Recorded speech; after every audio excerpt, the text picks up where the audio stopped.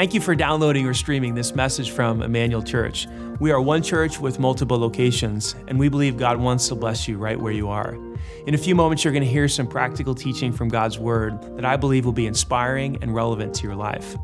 First, though, if you haven't yet experienced Emmanuel Live, we encourage you to go to our website, eclife.org, to check out our service times and locations so that you can experience Emmanuel in person or through our online campus. If this message blesses you and you'd like to support the ministry financially, again, you can go to eclife.org and click on the Giving tab and choose Online Campus as your campus. Thanks again for joining us today, and we hope this message will be an encouragement to you on your spiritual journey. Oh, hi. I didn't see you there. You've joined us for another edition of a weekend service here at Emmanuel Church. Hi, my name's Cody Johnson, campus pastor at the Emmanuel Church Greenwood campus. You might remember me for some of my work on the Savage Jesus Talk, or perhaps that little ditty I did on complaining or jealousy. What a wild ride we've had together. Well, today, listener, I'm not going to be talking to you about any of those things. In fact, I'd like to ask you a question. What if I could offer you this tiny pill? And in this pill, I could offer you a chance to decrease your anxiety, lower your depression, lower your blood pressure, and get rid of those pesky headaches. Would you be interested? Of course you would, listener. Of course you would. What if I could tell you this same pill could also improve your immune system, improve your heart health, improve your self-esteem, and increase your capacity for forgiveness? Would you want to take this magic bean? I'm sure that you would. Unfortunately for you, that doesn't work. And this pill is not going to give you any of those things, so I'm going to put it back in this tiny bowl on this tiny table. What we are going to do today, listeners, we're going to take a little trip. We're going to talk about the big G, and I don't mean Germany. We're going to be taking a little trip to Gratitude Town, and I hope that you'll join me. How was that? Was the cheese too much? A little bit too much? A lot of cheese on that, a lot of cheese. Well, hey, we are going to talk about gratitude today, so I'm glad that you've decided to join me. Let's throw that definition up there, shall we? So gratitude is the quality of being thankful, the readiness to show an appreciation for and to return kindness. I love the first part. I think we're all pretty familiar with that, the idea of being thankful. But that last part is something I really enjoy because it's an active state. I'm ready to return this kindness, and I love that a lot. So what are the benefits of gratitude? Is everything that I said in that corny infomercial actually true? Well, actually it is. There are a ton of great benefits to gratitude, whether it is lowering your anxiety, decreasing the instances of depression. You can get rid of headaches through practicing gratitude. You can actually lower your blood pressure through it. Your immune system gets better. Your heart gets better. All of these unbelievable benefits, and they're actually backed by research and they're backed by science. The Mayo Clinic has shown that if you do a daily gratitude practice, whatever it is, some people keep like a gratitude journal and they just write things down every day that they're thankful for. Or maybe it's through prayer, you express gratitude through prayer. Those have shown to have serious health and social and emotional benefits for your life. Harvard Medical School released a study where they tracked an experiment from two psychologists, one out in California and one down in Miami. And what they did is they got a group of people together and they divided them into 3 groups and they tracked something for 10 weeks. So what they did was they said, okay, group A, we want you to write down everything that you are thankful for 10 weeks. Just write it down in a journal, we'll follow up with you. Group B, we want you to write down everything that irritates you, everything that annoys you. You write that for 10 weeks, we'll follow up. Now group C, we just want you to exist. You write down everything that happens, good, bad, or indifferent, we'll follow up with you in 10 weeks. Great, awesome. And what they found was that after 10 weeks, the gratitude group was more optimistic, they were happier, they were healthier, and they went to the physician's office, they went to the doctor's office less times than groups B or C, all because they chose to express gratitude and make it part of their daily habit. Very fascinating stuff. And that's not just true in real life today, or it's not just true in science or the medical field, it's also true when you look at the Bible as well. When you think about Paul, responsible for writing most of the New Testament, wrote a lot of letters in the New Testament, experienced this crazy, amazing conversion in his life when he realized who Jesus Christ was, and then he wanted to live for Jesus. And when he wrote a letter to the Thessalonians, he talked about his perspective on gratitude. But before we get to that, we got to talk about some of the trials that he endured, because if you read through the Bible, he experienced probably more than just about anybody in the Bible. Here are some of my favorites. So he was in prison, he was thrown in jail. It says he faced death often. It's not enough that he faced death just once or twice. He did it all the time. He was beaten with rods publicly. He was stoned, not recreationally. And while he was in prison, he was abandoned by all of his family and his friends, and he was shipwrecked not once, not twice, but 3 times. How many of you have ever been shipwrecked? Of course you haven't. Technology doesn't allow us to get shipwrecked anymore. And we live in the Midwest. None of you have ships. So he was shipwrecked 3 times. So he endures all this, and in his letter to the Thessalonians, this is his perspective and this is his attitude on gratitude. He says, be thankful in all circumstances, not just some, not just the good, in all circumstances, for this is God's will for you who belong to Christ Jesus. And I think this is important to note. In all circumstances. He's not saying be thankful for all circumstances. He's not thankful for the fact that he's in the public square and people are throwing rocks at his head. He's not thankful for the fact that people are beating him with sticks. He's not thankful that he's in prison, but in all those circumstances, because he knows who Jesus Christ is, he can be thankful because his eyes are focused on the right things. So it seems pretty simple. It seems pretty logical. This is something we should do. It's beneficial for our heart. It had an amazing effect on Paul's life. It's God's will for our life. So yeah, we should do this, but we don't do it. And why don't we do it? Well, I think if you look at the human species, we're not very good at it. We're kind of lousy at it when you really get down to it. But why are we so bad at this? I will tell you. It's your first fill-in. It's because gratitude is hard. Gratitude is hard. It is not an easy thing to be grateful. But why is gratitude so hard for us? We're going to talk about that today.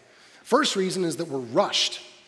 We are rushed. We are so busy going from thing to thing, event to event. If you've got kids, you're going from a practice to a game to a choir event to a band event to a production for Christmas time of Frozen. You're doing all these different things.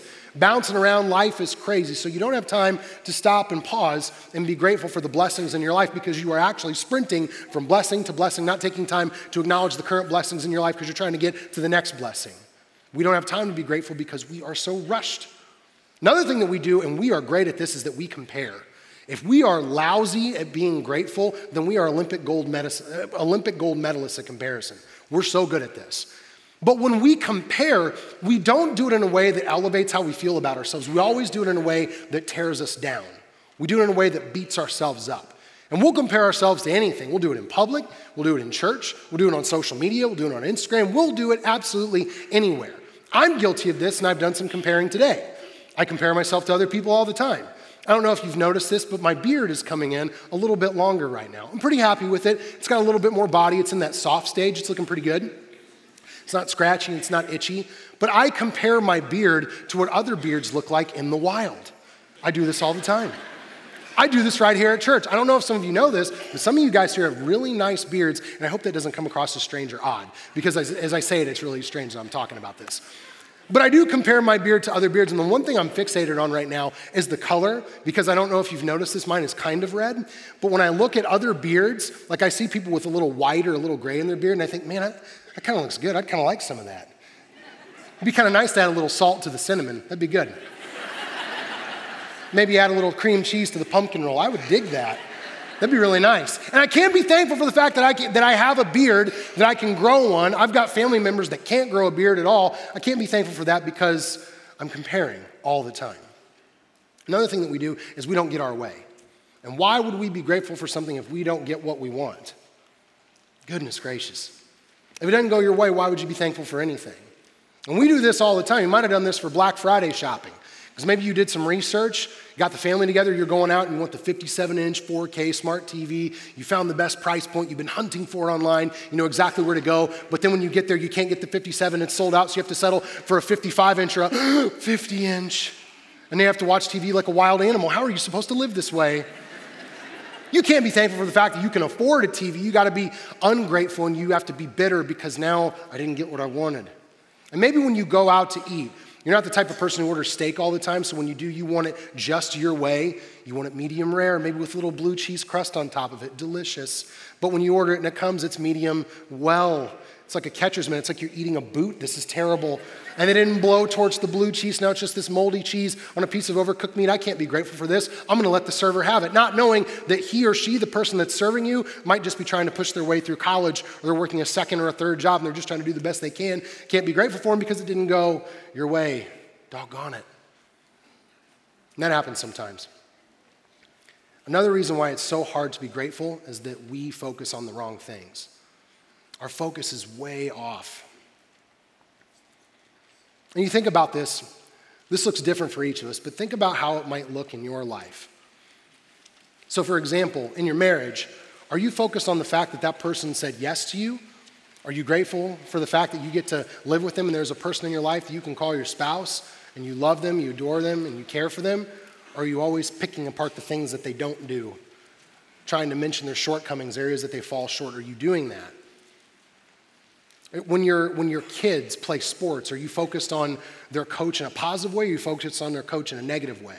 Are you thankful for the fact that they take time and energy to coach your kid through that particular sport and teach them about sportsmanship and integrity in the game? Or are you focused on the ways that they're not giving you what you want and how they're falling short? Do you do that with the officials? Are you thankful that the official is there? Are you illustrating all of the shortcomings they have at their job? We're really good at that. Where's your focus at? And I want to share something with you. It's a story that's kind of personal to me, and I've actually never shared it publicly. So don't know how this is going to go. Hopefully it goes pretty well. When I told my wife I was going to share this story about my lack of focus and what a life without gratitude can look like and how it can harm you, she said, no, wait a minute. You didn't tell me this until we were married for 5 years, and now you're just going to randomly share it with the church and share it with the entire congregation? And I said, yes, I am so glad you understand. Thank you. Such a team player. So here goes. From the time I was about 4 years old to the time I was 21, I was a wrestler. And I don't mean wrestling in the sense of like the turnbuckle and WrestleMania and the heavyweight title belt. I mean like high school wrestling, college wrestling, like that kind of thing. And it wasn't just that I wrestled, I absolutely loved it. Like it was my life in every sense of the word. And this is way, way, way before I knew Jesus. And so I gave everything I had to this. And it was just something that I loved. It filled me up. It gave me confidence. I learned a lot about myself. I learned a lot about my life through wrestling. But when I was doing it, something happened, and it went from being this thing that brought me joy, and it went from being something that I liked doing, and it turned into something a little bit darker and a little bit more sinister because I got my identity wrapped up in it. I don't know if any of you have ever experienced that with something you're involved with. Maybe it's a hobby, maybe it was a sport for if you're a student, maybe it's your grades, maybe it's a job, your marriage, your relationship. But the dangerous thing about this is when you get your identity wrapped up in something predicated on success or failure, then your success goes up and your self-confidence goes up and your value goes up and your self-worth goes up. But when you lose a game, you lose a tournament, you have a bad practice, the value, the worth, and the confidence, they tank. And that happened to me. And it was that way for a long time. And I could never be grateful for anything with wrestling. I got to experience a lot of really cool things. I got to travel all over the place. I got to travel to Fargo, North Dakota, Topeka, Kansas, Greeley, Colorado, Waterloo, Iowa, Battle Creek, Michigan, Evanston, Illinois, Virginia Beach, Virginia, all over the country just so I could wrestle and get the best competition you could get. My parents shelled out a ton of money to do this. Was I grateful for any of that? No. I was never grateful because that was never the point. Internally, the point was domination. The point was to be the best you could possibly be. The point was when somebody walks out across the mat from me, my goal is to make you never want to do this again. That was the point, sole focus. It was never about gratitude. I was never thankful for the relationships I had with other wrestlers from other schools.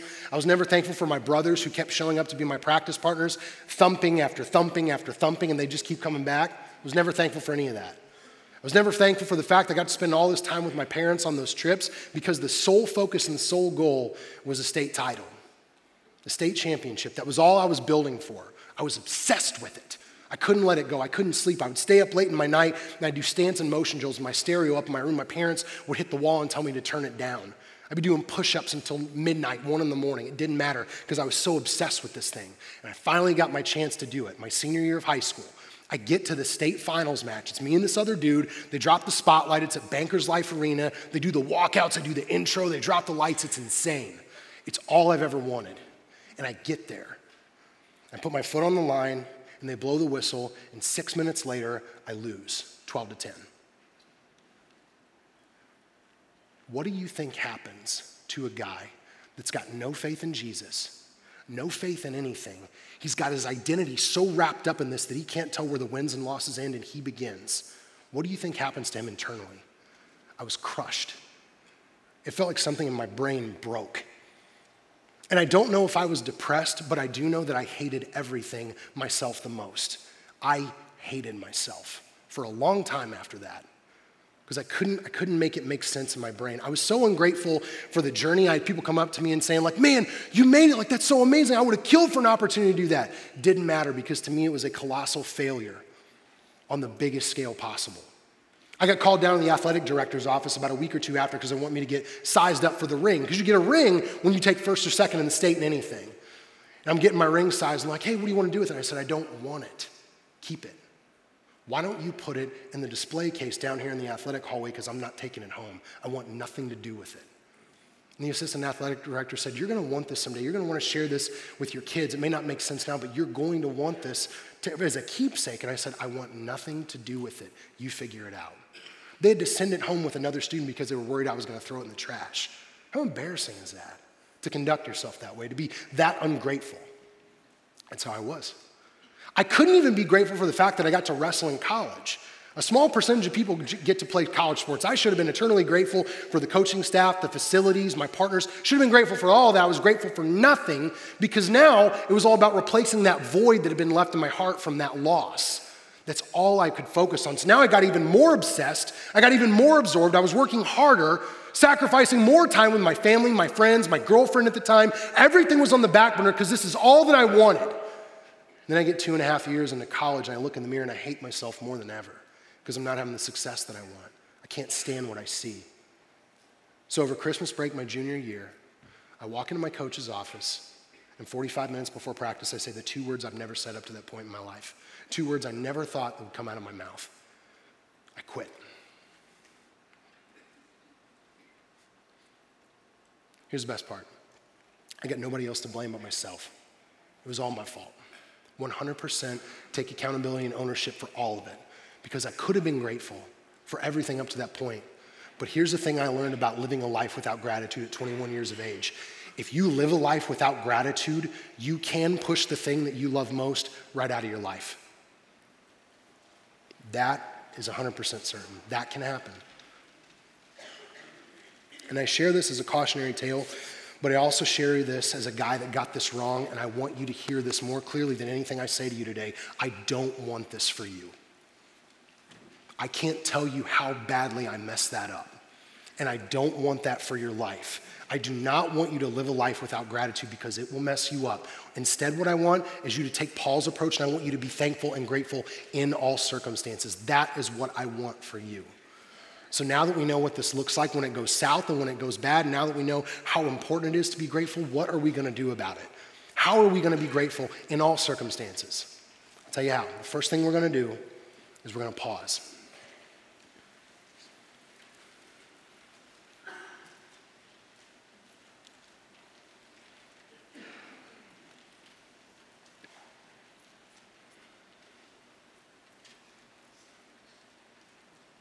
Oh, it's 15 seconds. Oh, man. Some of you are like, get to the next word, man. Come on, like we got to go. It's so hard to pause, but we have to pause. We've got to pause. It's so important for restoration. It's so important for recovery. It's so important for spiritual rejuvenation. It's so important to pause so that we can actually take time to remember who Jesus Christ is and what he has done for us. As mixed martial artist Jorge Masvidal would say, it is super necessary to pause.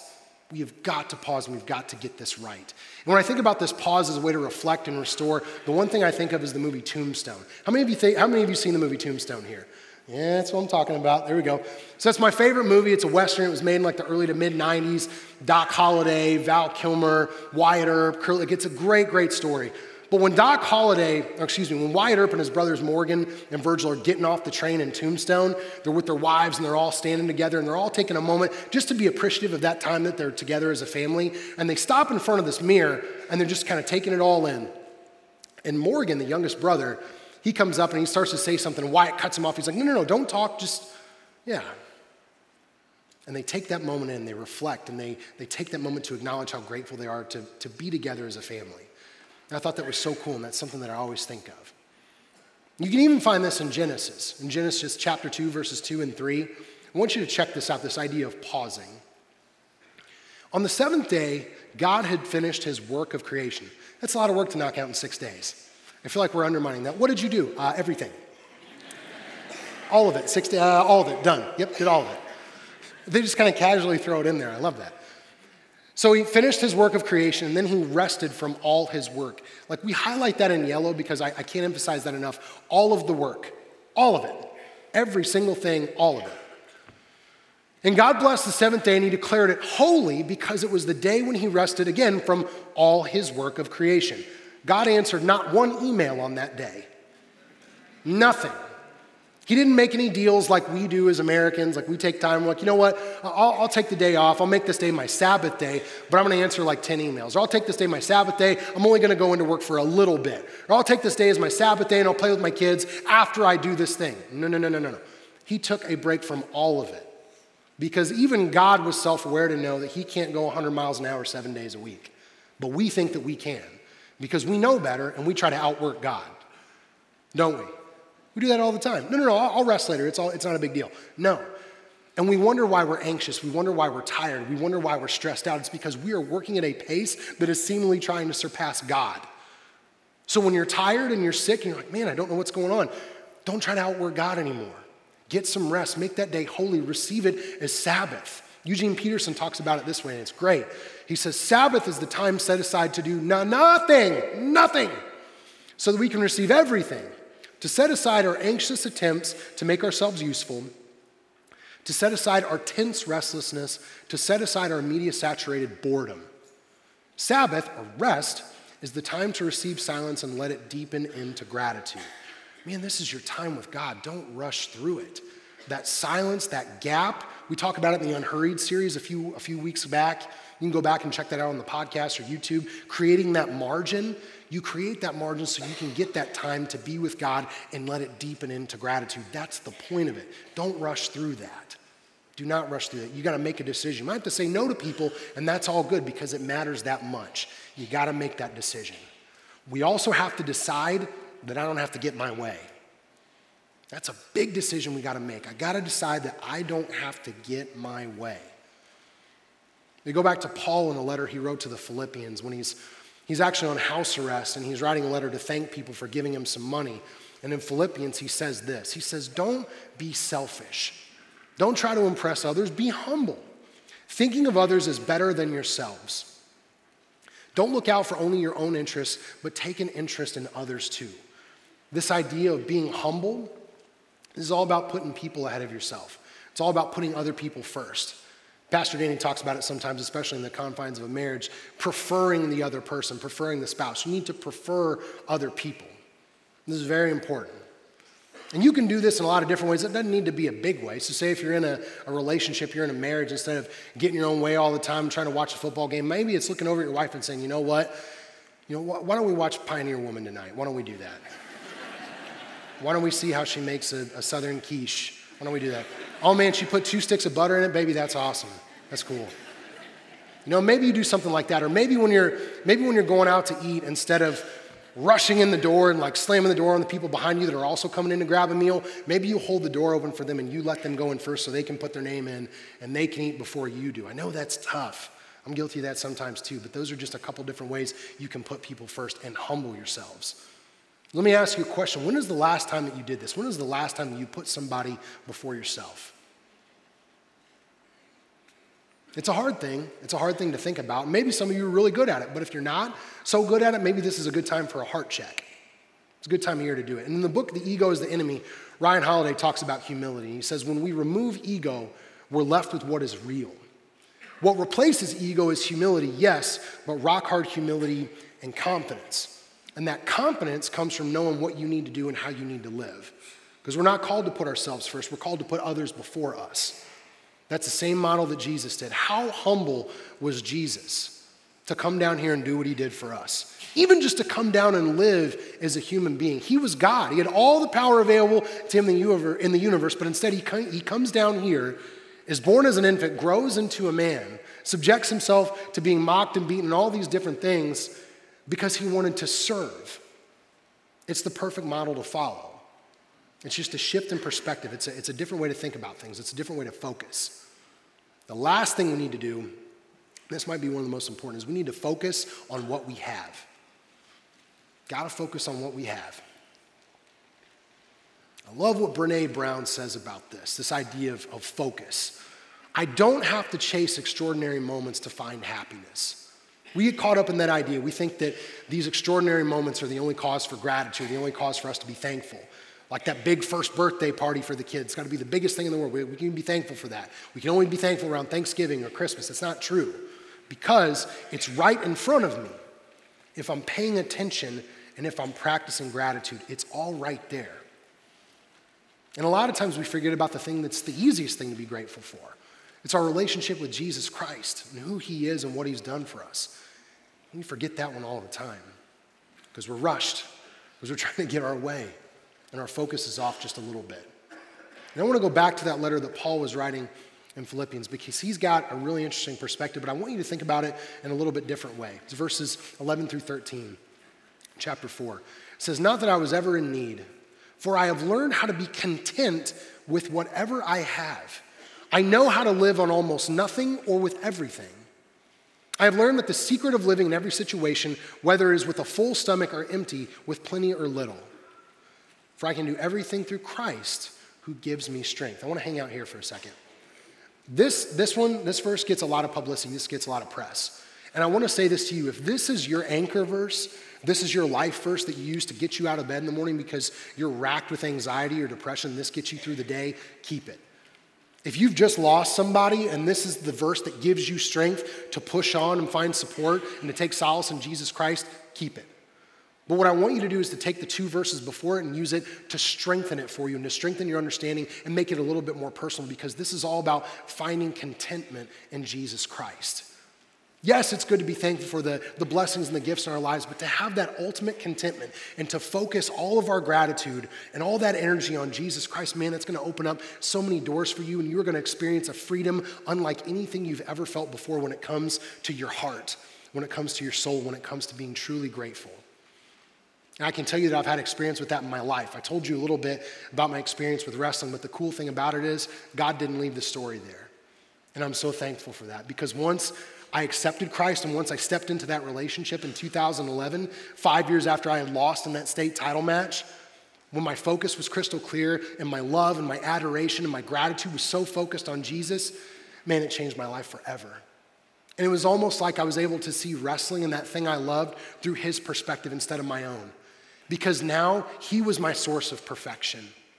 He was my only source of victory. He's the only thing that I need to put stock in when it comes to my self-worth and confidence. He's my everything. And once he's my everything, now I'm just free to enjoy wrestling for what it is. And it changed my life. I actually got to coach on 2 different high school teams after I trusted in Christ because my head was in the right place. And now when young men and young women would come off the mat, win or lose, yeah, we're going to talk about being physical. We're going to talk about being intense. We're going to talk about having great technique. All those things are important, but win or lose, when you come off the mat, you're still valued. You're still loved. You're still a unique human being. You're still awesome. It's all good. Win or lose, that's not the most important thing in the world. How you conduct yourself, how you live your life to glorify Christ, that's the biggest thing. And I can tell people that because my focus is in the right place. There's a weekend in February every single year where you will not find me here because I actually go to the state tournament now. There was a 5-year gap from 2006 to 2011 where I couldn't go to Bankers Life Fieldhouse. 5 years. I didn't go. I wouldn't take free Pacers tickets. I wouldn't take anything. But now I go back every year. Not only do I go, I'm the dork sitting mat side at the state tournament with a microphone in my face because I get to do play-by-play color commentary at the state tournament. It's an absolute blast. And by the end of it, I've got no voice.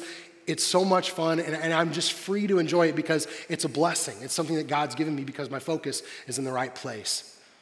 The coolest thing about all of this, though, is that now if we're at the house and there happens to be a college wrestling match on that I'm watching, I got a 4-year-old daughter, and she just wants to be involved in anything Daddy's involved with. So she'll kind of like toddle into the room, and she'll look at me and she'll say, "Daddy, can I watch this with you?"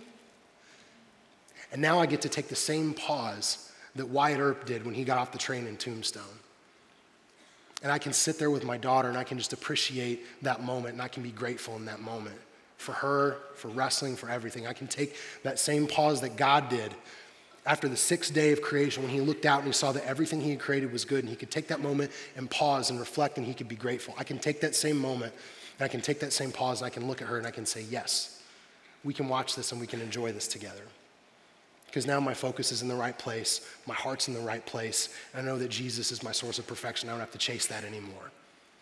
That's what having a right focus and a right attitude towards God, and that's what having gratitude in your life can look like.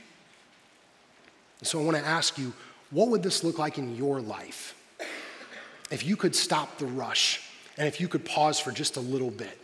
If you could pause and you could make one day out of your week a day where you could receive everything, where you could engage in a Sabbath, what would that look like for you? If you could decide that you don't have to get your way and you could prefer your spouse and you could put other people first, whether it's a coworker, a stranger, a friend, a family member, man, what would that look like in your life if you could get your focus so fixated and so laser sharp on Jesus Christ and who he is and what he's done for you?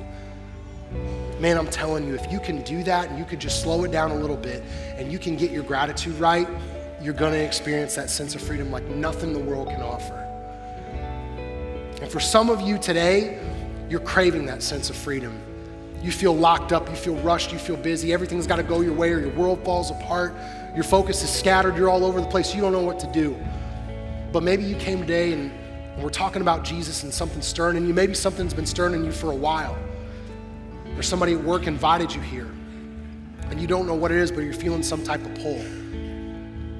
Man, you need to know that Jesus Christ, the one who came down and humbled himself enough to live right alongside you and me, that same Jesus, the same Jesus that lived a perfect, sinless life, gave his life for you on the cross as a perfect sacrifice.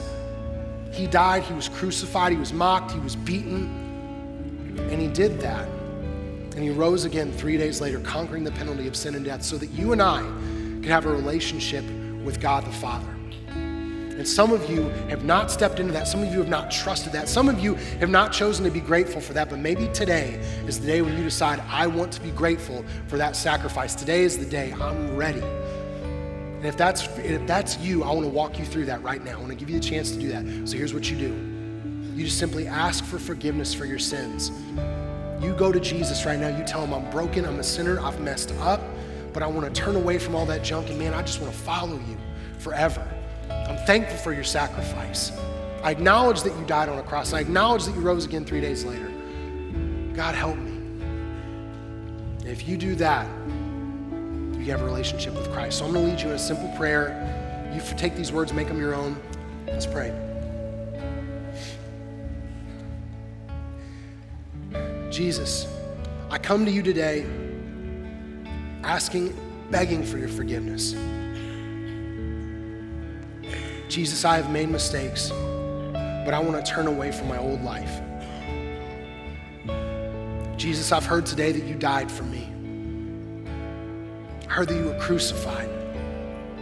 And I heard the amazing fact that you rose again 3 days later, conquering this penalty of sin and death just for me. And Jesus, I believe this. I want to live for you. I want to turn away and I want to walk with you for the rest of my life. Jesus, show me what it means to be grateful for you every single day of my existence. Help me to be humble. And Jesus, it's in your name I humbly pray. Amen.